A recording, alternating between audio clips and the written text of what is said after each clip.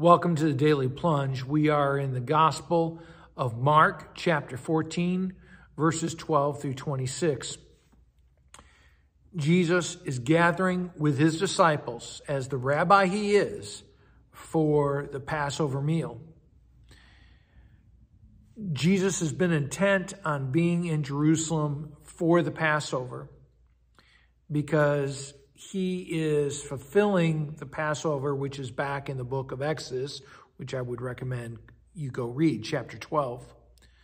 But it's all about how God took the people from slavery to make them his people.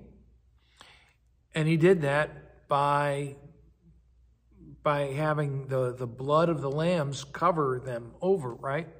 And now Jesus is going to be that Passover lamb, that Paschal lamb, that his blood covers over our sin to free us from our slavery to sin.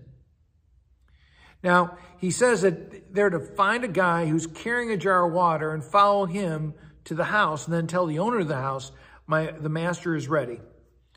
Now, I don't believe that this is some sort of mind-reading trick that Jesus is doing. There's no indication of that in the text itself. It doesn't say that.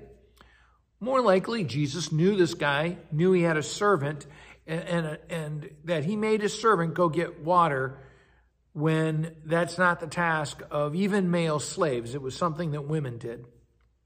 So it would have been easy to find this one guy. So that's why it's there. It may be an instance of how Jesus was just listening to people and was connected with them. So then they get there and he says, "Truly I tell you, one of you will betray me." And all of them say, "Not I."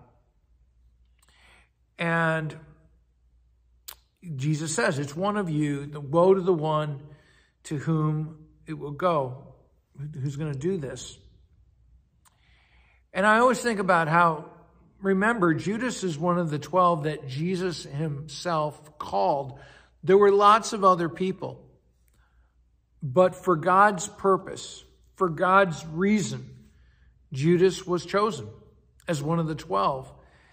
And we like to pile on Judas, but the truth is, we all could be him.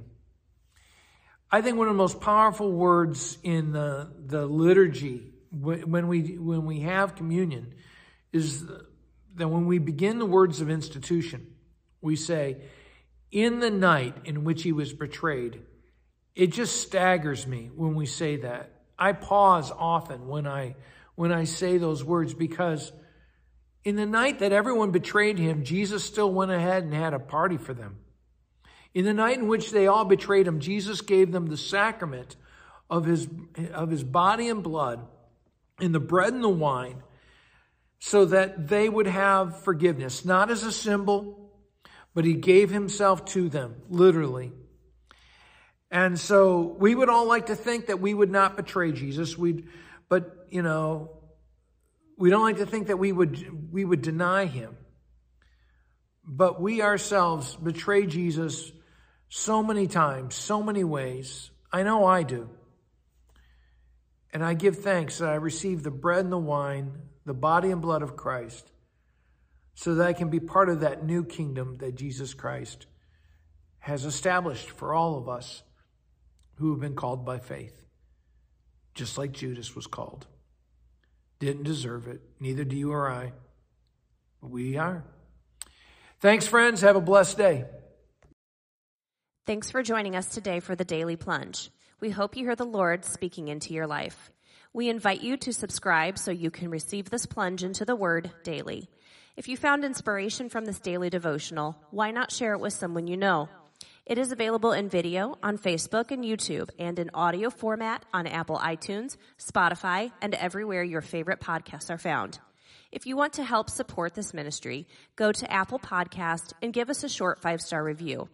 Finally, we invite you to join us for worship on Sunday mornings at St. John's Lutheran outside Fort Wayne, Indiana. Check out our website at sjlt.org. May the Lord bless you this day.